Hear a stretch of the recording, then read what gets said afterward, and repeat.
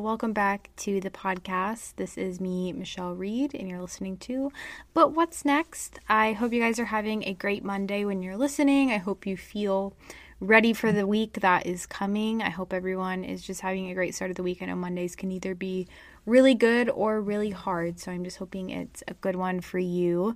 Today's episode is one that I've wanted to do for a little bit of time now, but I just feel like it's a topic that I personally wish I would have heard more from people who were in their young 20s, and that's all about money. So making money and being a good steward of your money and saving and mistakes I've made, my relationship with money and how it's changed. And because it has such a weird stigma, it can oftentimes be hard to know how to view money. And this is something that I'm really thankful, and I'll talk a lot about in this episode, but I'm very thankful that I grew up in a family who had a healthy relationship with money and kind of taught me how to have a healthy relationship with money. And there are so many things I learned that I kind of wish I would have heard from someone else. So many mistakes I've made that I wish I knew not to do. And I've also been really interested in this topic for a while, this topic of, investing, and especially being young, why it's the best time to do that. I'm a big Dave Ramsey fan. With that being said, I'm no expert on money, and I'm obviously not a millionaire or anything. And I don't think that money is the end-all, be-all of life. I think it's a part of life, but it's not the biggest part of life. I think that you can learn a lot from it, but obviously it's something that is so easily idolized and so easily worshipped today and so easily to compare yourself. I feel like now I always see videos on, how much money I make specifically on YouTube. And I feel like those videos can just make people insecure. And so I just kind of wanted to do like a transparent episode. I'm not going to be talking about how much money I make, but I do kind of want to talk about my relationship with money and how it's changed over the years and just things I've learned. That being said, I'm not an expert. I'm not a financial planner. I'm not an expert on investing. I'm 22 years old. This is what I've learned so far. And every time I do content kind of around money, there are always people who are like, I don't know why this girl's talking about this. She knows nothing about money. But I think that a lot of people listen to this podcast because they like hearing my opinion and they like hearing a different opinion. I love hearing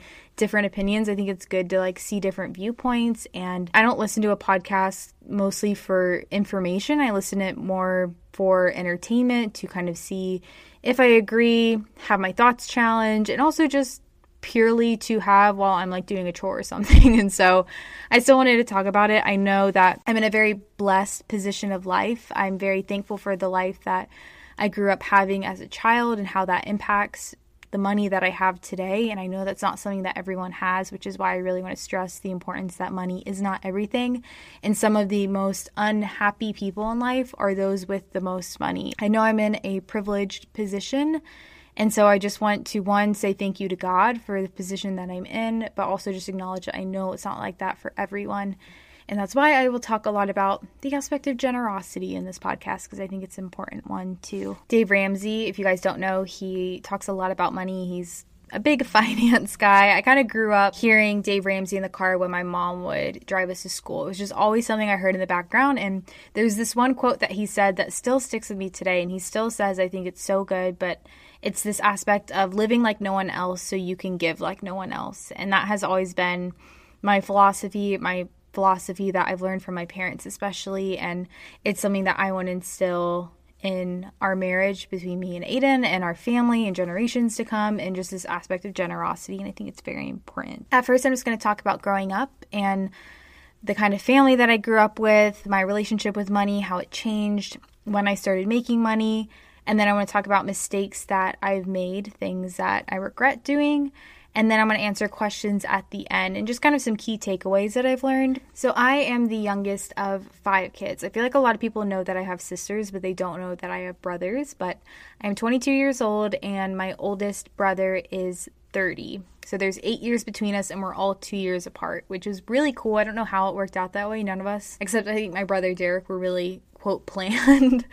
But I loved growing up with my siblings because we were always so close in age. Before any of us actually came about, if you will, my dad worked full-time in media and my mom was a teacher. And when they were 28 years old, that's when my mom and my dad decided that they wanted to start having kids. And they always knew that they wanted to have a lot of kids. My parents love growing up with their families and just really value having kids. And so they knew they wanted to have a lot. And so my mom, actually, when she was 28, she got pregnant with my brother Derek, and she knew that she wanted to be able to stay home with us, to just be there, to raise us, to not have to use daycare. That was just a priority for her and a priority for my dad. With that being said, money was really tight. It wasn't something where it was an easy decision to make. It was very much taking a step of faith because my parents felt that they were called to do this. And so my dad, he started out actually doing like furniture sales. So he was making commission off selling furniture. And then he got into media and had a good job, but it definitely wasn't the kind of job where it was easy to have kids off one income. My mom felt very called that she did want to be able to stay home with us. And so at this time, they were living paycheck to paycheck once my brother Derek came. So they're 28 at this point. And my parents always valued the principle of tithing, which is giving 10% of whatever your income is to the church. It's kind of a principle of giving your first fruits from each load of blessings that you get every month to God. It's just a way of worshiping God with your money, which I think is really important. It's a principle that I believe in too, and it's always the first part of your money to go is that 10% to the church. So even when my dad was not making very much money, this was still a principle that they had. It was still something that they did. And they were living paycheck to paycheck. And so I remember my mom would tell me the story how at one point they literally did not have money for groceries. Things were so tight. And I think my mom just had money to buy. And my brother Derek was still breastfeeding at this point. So it was just groceries for my parents. But I remember they just said that they prayed because they literally did not have money. And they just prayed to God that he would bless them. And randomly, this guy came to my parents' door the night that they didn't have anything. And he actually gave my dad a check that he said had gotten lost in the mail, or it was something from his work that he had just never gotten a commission or something. And he got this check that allowed them to have groceries. It was definitely a God moment where they were shown, this is what it looks like when you rely on God, when you trust in him, and even when you rely on him so much so that you follow your calling, what you feel called to do above seeking out money.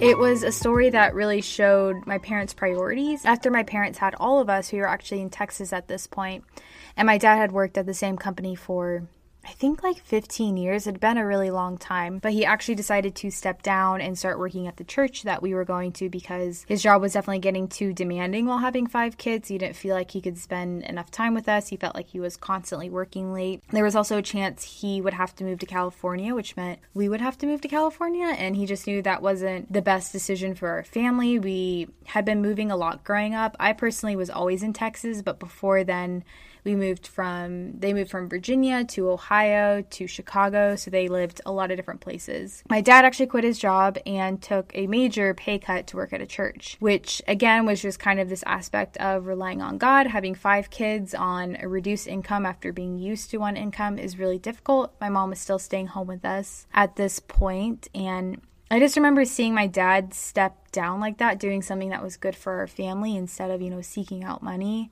And again, just really show me my parents' priorities. Growing up, we also, at this church that my dad worked at, we met these 2 kids. And if you've been watching my YouTube channel for a while, you may know them. They're Michael and Michelle. Michael and Michelle are some of our dearest friends, but we met them, I think I was in 7th grade. My sisters were working at like a church camp, and they met them through this camp for kids in the city. It was like an outreach program. And so they met them there, and we just felt like we really enjoyed being around them. And a lot of times with church camps, it's hard because it's just short-term effects on kids, and you don't necessarily get to invest in people for the long term. And we just genuinely enjoyed being around them so much. It was so fun just having friends through church. And so each week, every Sunday, Michael and Michelle would come to church with us. And then after that, they would come over and we would eat a meal together. And then sometimes we'd go get dessert, we'd just hang out, do whatever, and then they would go back to their house at 4. And it started off as just something that we did for like a year, but looking back, we did this from 6th grade to 12th grade till Michelle actually went to college recently. That's when we stopped because she was in college.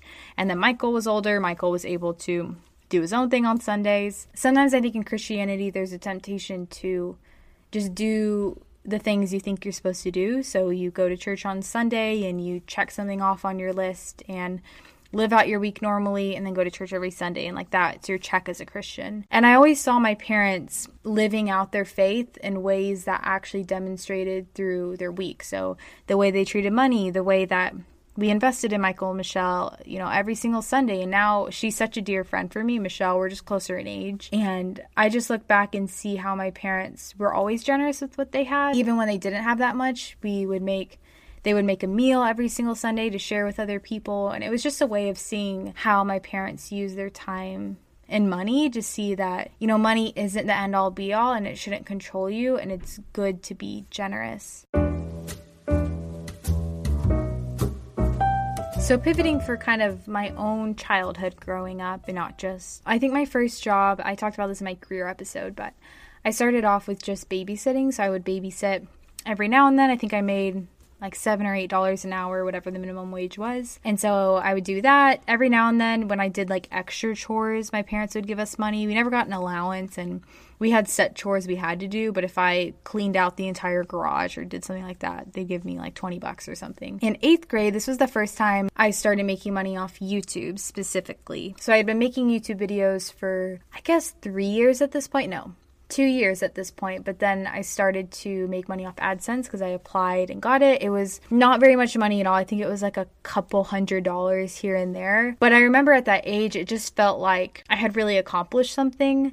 It was the first time I got a debit card because I was able to collect payments through AdSense. And I think this was the first point I really started saving money. Also in middle school, this was the time when I really felt like I noticed that sense of some people have more than other people. I really felt like growing up, I just viewed everyone as having the same. Like I never felt like there were richer people or poorer people. And I remember for the first time, one of my friends in middle school, I was like changing. I did non-competitive tennis in 7th grade because you had to do some sort of athletics. And I didn't want to do actual athletics, so I literally did non-competitive tennis. It was basically a very easy PE class. I danced outside of school, but I just didn't want to have to do athletics. And I remember one of my friends, she looked at me while I was changing. She asked, why do you always wear those same pants? You're always repeating outfits. And I had never thought about those things before that moment. I talk about this in my podcast a lot, but I think that there are specific moments that you just remember that really change your mindset. And this was one of those moments where I never thought it was bad to rewear clothes. I never thought it was bad if I wore the same outfits every week. I never thought that was weird. And I think that was the first time that I was more conscious of what it meant to have more or have less. I'm very thankful that that moment didn't pivot me to be obsessed with buying a lot of clothes and wanting to make money. I actually just remember it because it kind of stung, but it didn't necessarily change me. It was just that moment where, as a kid, when you're naive, you don't realize that there are people who kind of judge you for having more or having less.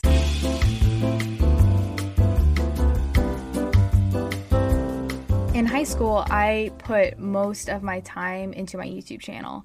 And I tell people this all the time, but I think that the years that I put into YouTube when I was literally 16 years old, that's the reason why I'm able to have this job today. I danced in our varsity dance team at my high school, and then I took a ton of AP classes. I was obsessed with my grades, and then I had YouTube. Like, that was my life. I would always be thinking of new videos. I began my vlog channel. I started taking Instagram photos. This is when I started getting sponsorships online.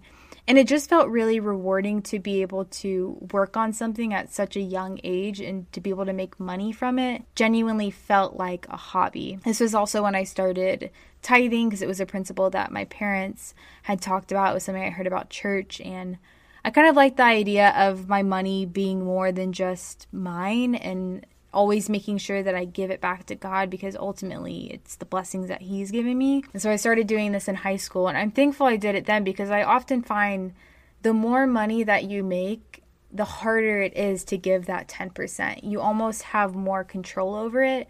But when you literally don't have anything and you're still able to give 10%, it really trains you to hold your money loosely in a world that tells you that money is everything. I would spend my money on clothes here and there, but 80% of what I made was saved at this age. I just felt this strong urge to save because I knew I wanted to move to New York City.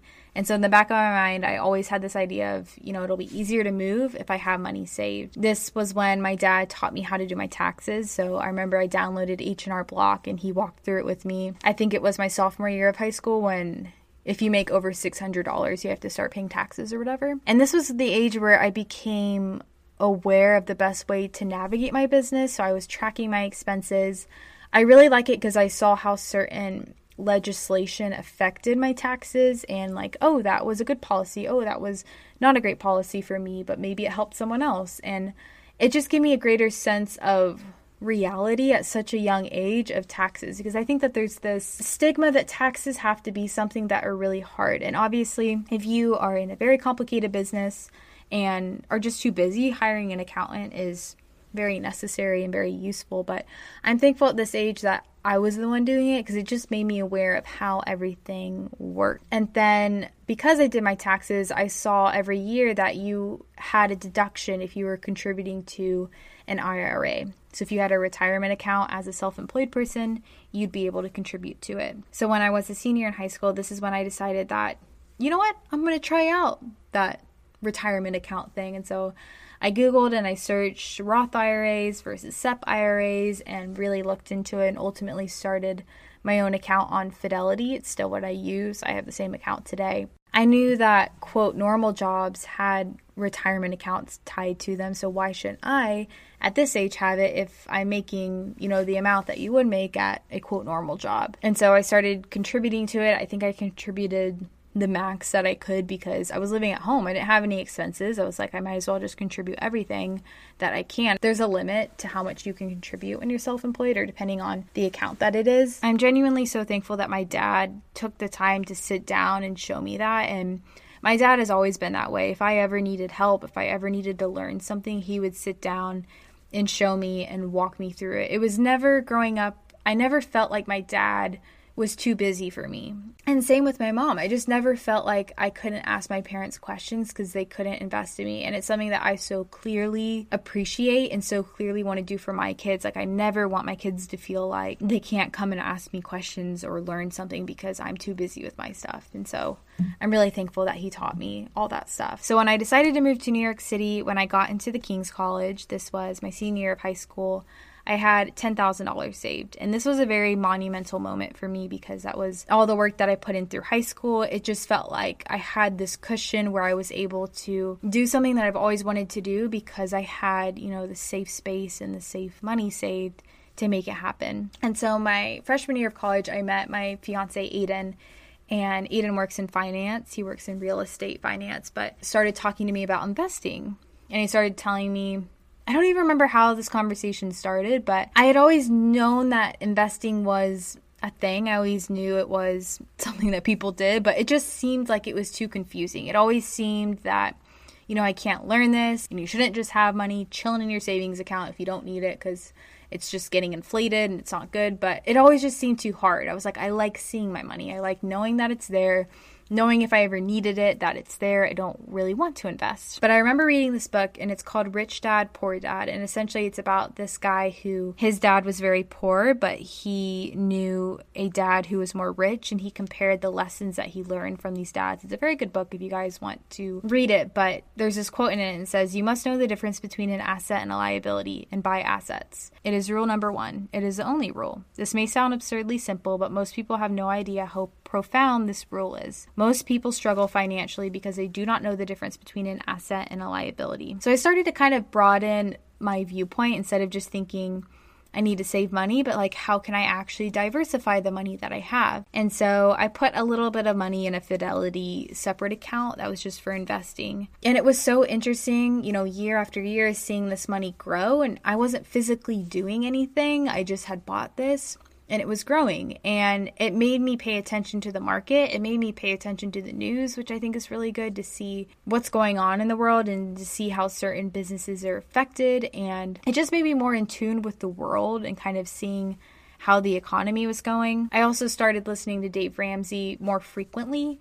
And I was trying to switch out of this mindset of, you need to work harder 2, you need to work smarter, and that's how investing kind of came into play. And I honestly didn't really know what I was doing. I just had always heard, you should invest in things that you like. You should invest in businesses you like because you pay attention to them, you understand them better. Like, you wouldn't invest in something that you know nothing about that's just stupid. Or investing in an index that is, a more safe investment to make, and just kind of researching these things. So after 3 years, I graduated college, and at 21, that's when I think I was fully on my own. I had gotten my first apartment on my own and had helped furnish it on my own, and then I was going back and forth between Texas and New York City. This was the time where I felt like I really had the ability to just pay for everything on my own. I think it's so crazy that YouTube and Instagram, I think a lot of times are played as something extremely unstable, and they are. I think it's really smart to have backup opportunities and backup plans, and it's a big reason why I will talk later about how we budget our money, because my income is more random and inflexible. But at the same time, looking back over all of those years, I know it's the reason why I'm able to be in the position that I am today was because of the way that I worked in high school. Something that I had always tried to do too growing up with this job. It's crazy the opportunities you get. It's absolutely insane, especially just for traveling. I always, in high school, I would see these YouTubers going on these trips, and I thought, the first trip that I get to go on, that's when I know that I've made it or whatever. And I was thinking about it the other day, and I was just so thankful that I've gotten to go on so many trips through YouTube, especially now because we all miss traveling a lot more frequently these days. But I always tried to share these opportunities with my family. I just always felt an obligation to share these things with other people. So I went to Chicago with United Airlines once, and I took my sisters and my mom, and it was so fun. It was 3 days. It was so short, but it was so fun. I got to go to the Bahamas, and so I brought my friend Rose. One time I got to go on a skiing trip, and I brought one of my old roommates. And so for me, I just wanted to make sure these opportunities were never inflating my ego, like, oh, I'm so cool, I get to take pictures of myself in a swimsuit at the Bahamas. Like, I always wanted it to be an experience with someone else. I just felt an obligation to, and it's also more fun that way. It's never fun to enjoy blessings on your own. I never wanted to get caught up in being obsessed with my stuff and the trips that I went on and everything just being around me. And so I'm so thankful that growing up, my parents taught me to, focus on the principle of tithing, to save your money for long-term goals, and just kind of living the same life I've always had and not inflating my lifestyle or having, I think it's lifestyle inflation, where you start to live this crazy life because you start making more money. I just always feel that I live the same way. I still repeat my outfits all the time. I still wear the same stuff. And I think for me, I always appreciate when I meet someone who I would have no idea that they had X amount of money because they just lived a very normal life, who were generous with what they had. And I think it's always important to recognize that what someone physically has is not a measure of their wealth. Especially in Texas, people drive crazy nice cars, and most of them are on lease. Like, so many people lease their cars because they want to look a certain way. And that's fine if that's what you want to do. I'm just saying, don't compare yourself to other people because they're driving nice cars or wearing fancy clothes, because for one, it's not even a measure of wealth. Someone could not have the money to actually buy those things, but they're wearing them. And two, it's not a measure of your character how much money you have. Again, you can be extremely unhappy. When I was working in New York City, I was working at an agency and I was also doing YouTube. That year was the year when I had made the most money in a year that I'd ever had before. I just remember being so sad. Like, I look back at that time and it was very fun working with my coworkers. I loved that part of it. I loved going to work, but I was just so stressed out and so burnt out that I feel like I couldn't enjoy anything because I was always stressed. But, looking at my tax return that year, you would think it was a great year. And so it just is not a measure of happiness at all. There's a verse, it's 1 Timothy 6:10, and it says, "For the love of money is the root of all kinds of evils. It is through this craving that some have wandered away from the faith and pierced themselves with many pangs." And I think a lot of people take this verse as meaning for money is the root of all evil. And it's important to acknowledge that it's saying the love of money. When you are so obsessed with having money, talking about money, being stingy with your money, like that, and holding on to it so tightly, like that is what is making you wander away from what is good, not necessarily the money in itself. I just think that's an important thing to recognize, and it's something that I'm not perfect by any means at all. There are times when I do cling to my money tightly, and that's not good, and that's not how we are called to live at all. So I think for me, these next things are ways that I have learned to have a healthier relationship with money. The questions that I'm going to answer are a little bit more specific. If you're wondering about budgeting, all that stuff, I'll talk about that. But I think the first thing is just focusing on my end financial goals. I think when I know that there's a purpose for the money that I'm saving, that helps me have a healthier relationship with it. So right now, we know in 2 years or so, maybe less, I don't really know, we definitely want to buy a house. I think it's a great investment to buy a house, especially right now. A lot of people are buying houses. I believe interest rates are low too. We just didn't want to buy this year because we didn't know where we were going to end up permanently. But once we do, we definitely plan on buying a house. And so it's nice to know that that is what we're saving up for, because we want to be able to, for me, I would love to be able to put down a significant down payment. It's something that I think is smart to do and something that I would like to do. I know that I want to be able to treat our families well and visit often. So that's another thing that we always want to make sure we have money for. And then also just saving for our future kids, for their college education and all those things. Those are things that we hope to save up for in the future. And again, just to be able to keep being generous by tithing to our church. That's another thing that's important. Another thing is just being transparent about finances, especially within a marriage. It's very nice knowing that me and Aiden are on the same page. I feel a lot more comfortable with money when we talk about it together, when it's not something that I feel like is a secret or hidden. There is an app called Empower. I used to do a lot of sponsorships with them, but they have a tracker where you can track all of your money. And there were some months where it would send like a monthly expense chart, how much money you spent, where I would get that and just be appalled about the way that I was spending my money, because I think the way that you do spend your money says a lot about you and, you know, what you love, what you prioritize. And I remember reading one month and I was like, I don't want to be the person who has this expense chart. Like, my heart is not in the right place. And I think that it has helped me a lot just having that. This isn't a sponsored thing by any means. I just think it's a great app. I think praying routinely for blessing and to be a blessing to other people, not comparing my lifestyle to other people. This is a big one. If you have to get off Instagram, if you have to stop following someone who's doing a lot of hauls, someone who's constantly sharing products you need. I try to have a balance between sharing things that I do like that I purchase, but also being aware that, you know, these things aren't everything. And if you're going to be tempted by that, don't watch that. Always expressing gratitude for the things that we do have instead of not always seeking out new things. And then I think where possible with my job, I try to be generous. Recently, I got to do a collaboration with this bracelet brand. It's called Little Words Project. And all the commission that we had made from it, we actually got to donate to the Bowery Mission, which is such an awesome organization. They do a lot of homeless outreach in the city. It was so cool. We also had a friend who worked there from Kings, and she texted me the other day and she was like, this is how much money you guys got to raise for the Bowery Mission. And it was just cool getting to use a talent that I feel like God has given me for an end that is really good. And obviously you have to make money, so I'm not saying give away everything that you make, but I do think doing things like that where you can just kind of humbles you and keeps you from, again, holding on too tight. So now we're going to roll into the questions. I just asked for questions on my normal Instagram, which is @MichelleReed. But the first one is your opinion on credit cards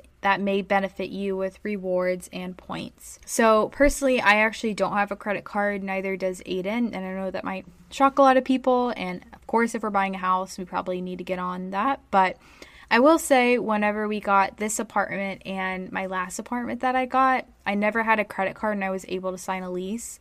I know a house is a much bigger deal, so it's probably more difficult. We were able to show our savings, our past landlord letters of recommendations, and also just our purchase history with utilities. And I still had a credit score, so I'm pretty sure it's okay. I think a lot of people say you need a credit card because of the credit score aspect. There are a lot of people, and to me, some extent, I just don't feel very comfortable with credit cards. I think if you're the kind of person who can't keep yourself from buying things that you don't need, even if you have a small limit on your credit card, it might not be the wisest decision, and you just kind of have to check yourself and know.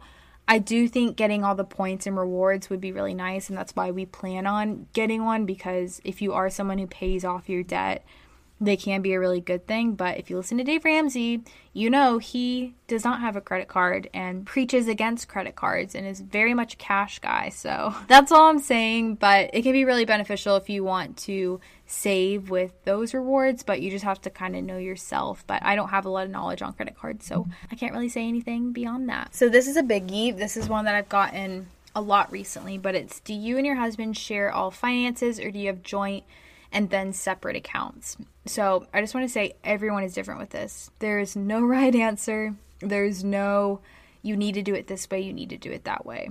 So this is literally just personal experience. This is literally just me. This is what works for us. It's what we learned in our premarital counseling. So it is just the way we do it. But if you do it differently, that is okay.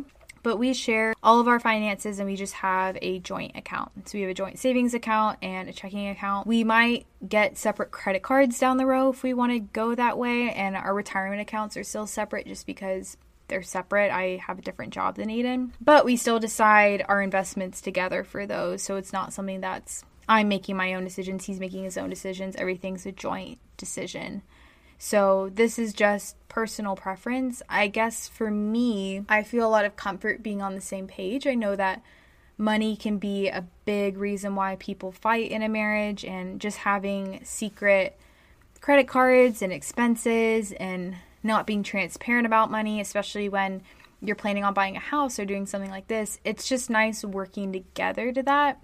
Does that mean that we sit and get mad at each other's purchases? Like, no. I know a lot of people have a method where they will ask their spouse or just let them know if they're going to buy something that's over X amount of money. We don't really do that either. We just have a budget that we use of, you know, this is how much we want to spend on this. This is how much we want to spend on this in terms of our rent, our utilities, our groceries, and then we just keep that in check. And that's what works for us. I personally feel just stronger in our marriage being on the same page with these things. And I wouldn't ever want it to feel like this is my expense and this is his expense, or we're splitting this. To me, that just doesn't feel like the marriage that I want to be in. And I just feel a lot more comfortable when we're sharing everything. And so another question I got is how you and your husband combine finances and each take roles in managing money. So I really like this one because this is something that I also kind of learned from my parents, but Aiden pretty much manages most of our finances. He's better at Excel. I'm very much a believer that in a marriage you should do tasks that specialize in what you're good at. So Aiden does most of our finances because he just understands it more. We both know what's happening with our investments, but he's definitely the one who I think knows more than I do because I'm just not as knowledgeable at it. But I will say it is much easier to save now in a marriage. Just having those two incomes, it's made it a lot easier. Because we just have one rent, we have one set of utilities, we have one Wi-Fi, we have one car, we don't have two cars. And so it's kind of like having two incomes, but the same expenses. So in that aspect, it's been really nice.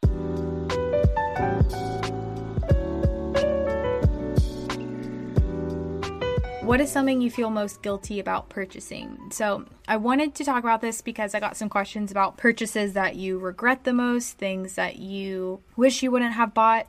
And so I think the first thing, and this was the biggest slap in the face for me, when I moved to New York City, I knew that New York City taxes were higher than Texas taxes. So Texas doesn't have a state income tax. They definitely make up for it through the sales tax. So how it works for my job, you pay quarterly taxes. So whatever you make in a quarter, you pay X amount, whatever it may be, off that each quarter. Like my taxes are not taken out of the checks that I get. So then when you file your taxes in April, you will see if you underpaid or overpaid, and I had significantly underpaid by thousands of dollars. And so I had to write this giant check. This was a few years ago. I think this was in college. And it was not fun. And I just felt like a doofus. But, you know, you learn. Another thing, this is just a recent thing that I think is crazy, is just medical bills. I recently had some iron IVs done. And I didn't realize how expensive they were and how I have really great insurance. And so I just didn't think that it would be a big deal. But I think it's crazy how you can walk into a place here and get something done and you don't know what the cost of it is going to be, I feel that they should have to tell you up front and like run it by your insurance to see what they would cover. I think medical bills can just be so expensive and you don't realize it. And those were one of those things where I got the bill and was like, man, I did not know it was going to be this much. And I honestly don't know how much they helped. I still feel the same and my hair's still shedding, and this is why I got them because my doctor recommended it. But it just kind of showed me that you can't trust all doctors too, and you just don't know. Another thing I felt guilty about that I wish I didn't feel guilty about, because afterwards I was very thankful, but it was wedding purchases. So my parents were very amazing and they helped out with a lot of the wedding too, but I had a few things that I paid for on my own. And I just always felt very guilty for paying them. I felt like, why am I wasting so much money if it's just one day? But looking back, it was so worth it. Our wedding was exactly how I wanted it to be, even with COVID. It was small, it was intimate, it was fun, it was exactly what I wanted. It was simple, perfect in all the right ways. I'm so excited for our wedding video to come back. But I paid a lot of money for our photographer and our videographer and decorations and just random little things, but I'm very thankful that I did because it was perfect. So I know a lot of people spend a lot of money on weddings, but it can definitely be worth it to have just a really great day to look back on. How soon in a relationship should you discuss finances? So I don't think there's a right answer on this. I think whenever you feel comfortable. I mean, I don't necessarily think in a dating relationship you have an obligation to share your finances if you don't want to. We talked about it because it was obviously a common interest, and the further that we dated, the more I knew I was going to marry him. And so I think if you know you're going to marry someone, or if you're engaged, that's a good time to kind of start talking about it. Maybe before you get engaged, because you should know someone's viewpoint on money beforehand. So we talked about it pretty soon, but I do think it's healthy to talk about it before you get engaged to someone, just so you know. And I'm not just saying, oh, I have X amount saved. Like, that's not what I'm talking about. I'm talking about more how you spend your money, and you'll see the longer you date someone, do they make a lot of impulsive purchases? Are they sketchy with their money?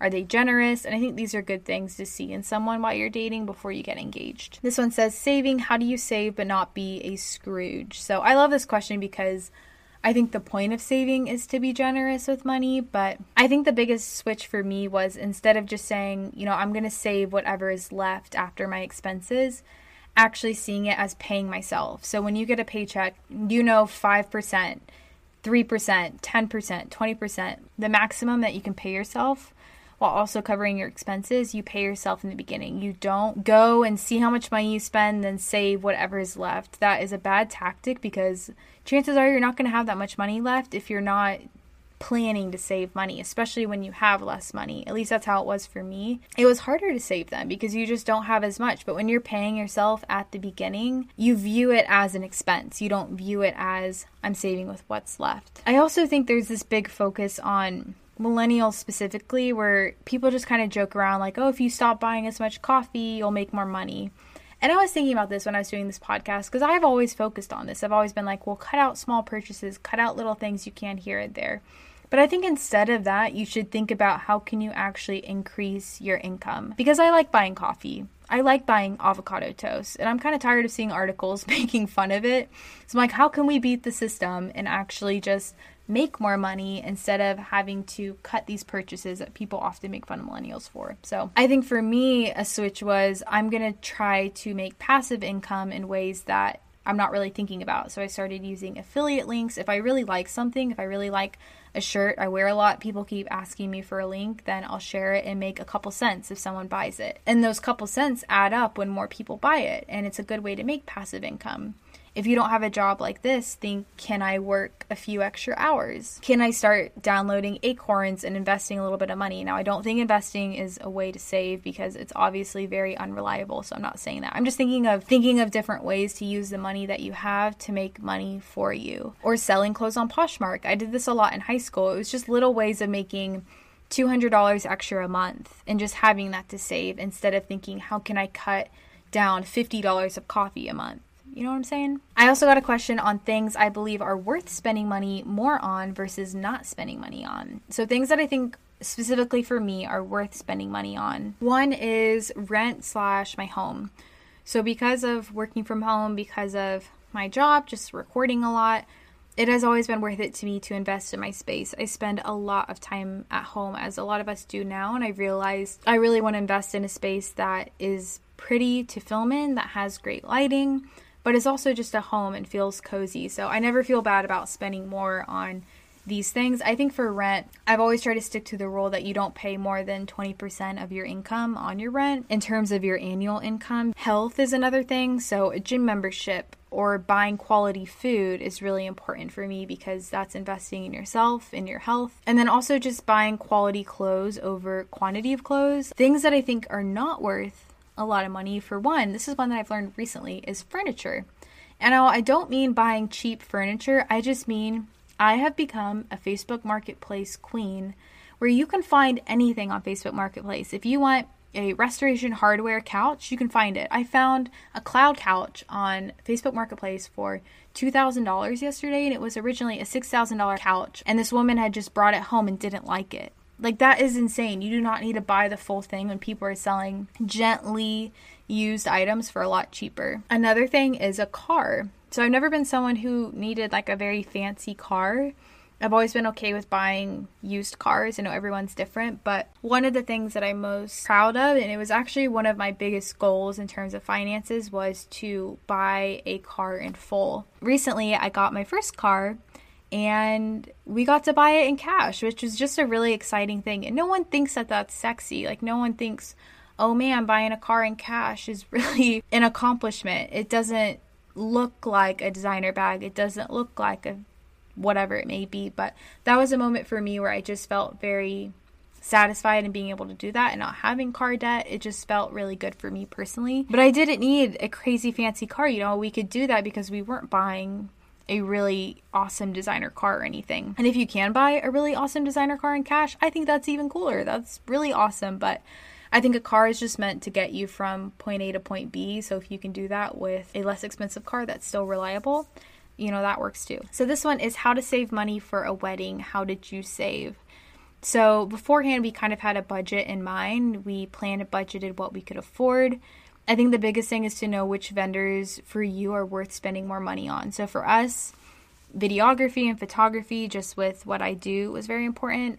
Our food was really important. We wanted, you know, our guests to feel like they had a really awesome meal. Having a nice venue was really important. And then my dress. I just wanted to wear a dress that felt really special. Things that weren't as important for us were flowers. I like flowers, but we really like greenery a lot. So we had a lot of greenery at our wedding, which is much more affordable.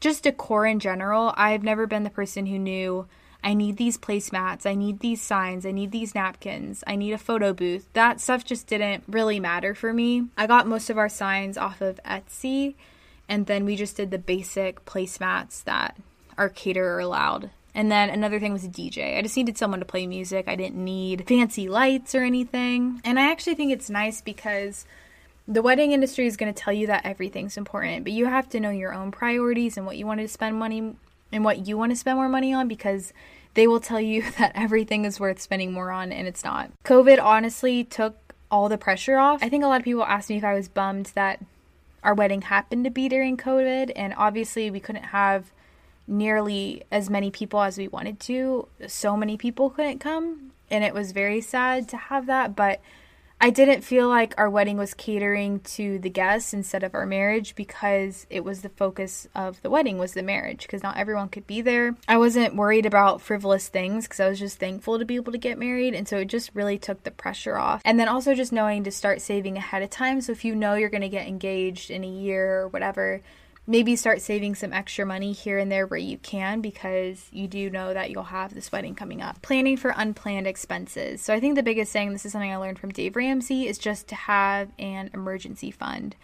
So he recommends having, I think, $1,000 in an emergency fund. And if you need more, you can have more. But you have that fund set aside if something happens, like your car breaks down. Or for me, when I got those iron IVs, I didn't expect it was going to be that much, but it was more. And so just having that set aside to know that it's there if I need it. I got a question about how we bought our car. So I actually wanted to mention this because if you're in the Dallas area, this is not a plug. It's not sponsored. But my dad has a family friend and he owns Sidco Auto. It's like an auto company. And if you're buying a used car, they make the process so easy. They basically will source whatever you want at an auction. So we wanted a Jeep Grand Cherokee. That was the car that we wanted. We said we preferred kind of anything but black. We wanted a white, charcoal, maybe brown, whatever other color car. We said our price range is from X to X. We want it to be 4-wheel drive or not 4-wheel drive, have a sunroof, not find a sunroof, whatever it may be. And they will find cars that fit this. And so they will tell you when they're at an auction, we have this car, and if you want it, we can bid on it. Let me know what the cap is on the bid if it's something that fits.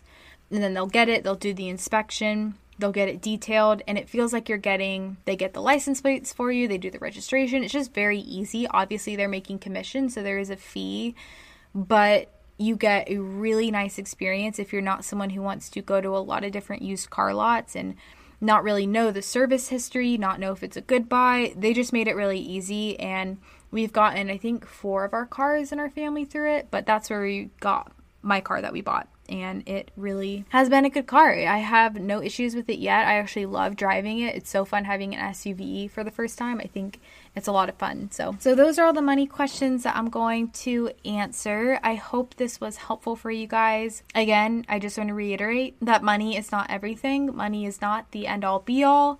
And you can be very unhappy and still have a lot of money. So I just want to put that out there. I think that it's very easy to idolize money, but it's also very easy to not steward your money well. And so it's a tricky thing, but it's even trickier when people don't talk about it. So I just hope this helped you guys, and let me know what else you would like for me to talk about here on the podcast. If you want to shoot me a DM on Instagram, that would be very appreciated. I hope you guys have a great rest of your week, and I'll talk to you guys next week.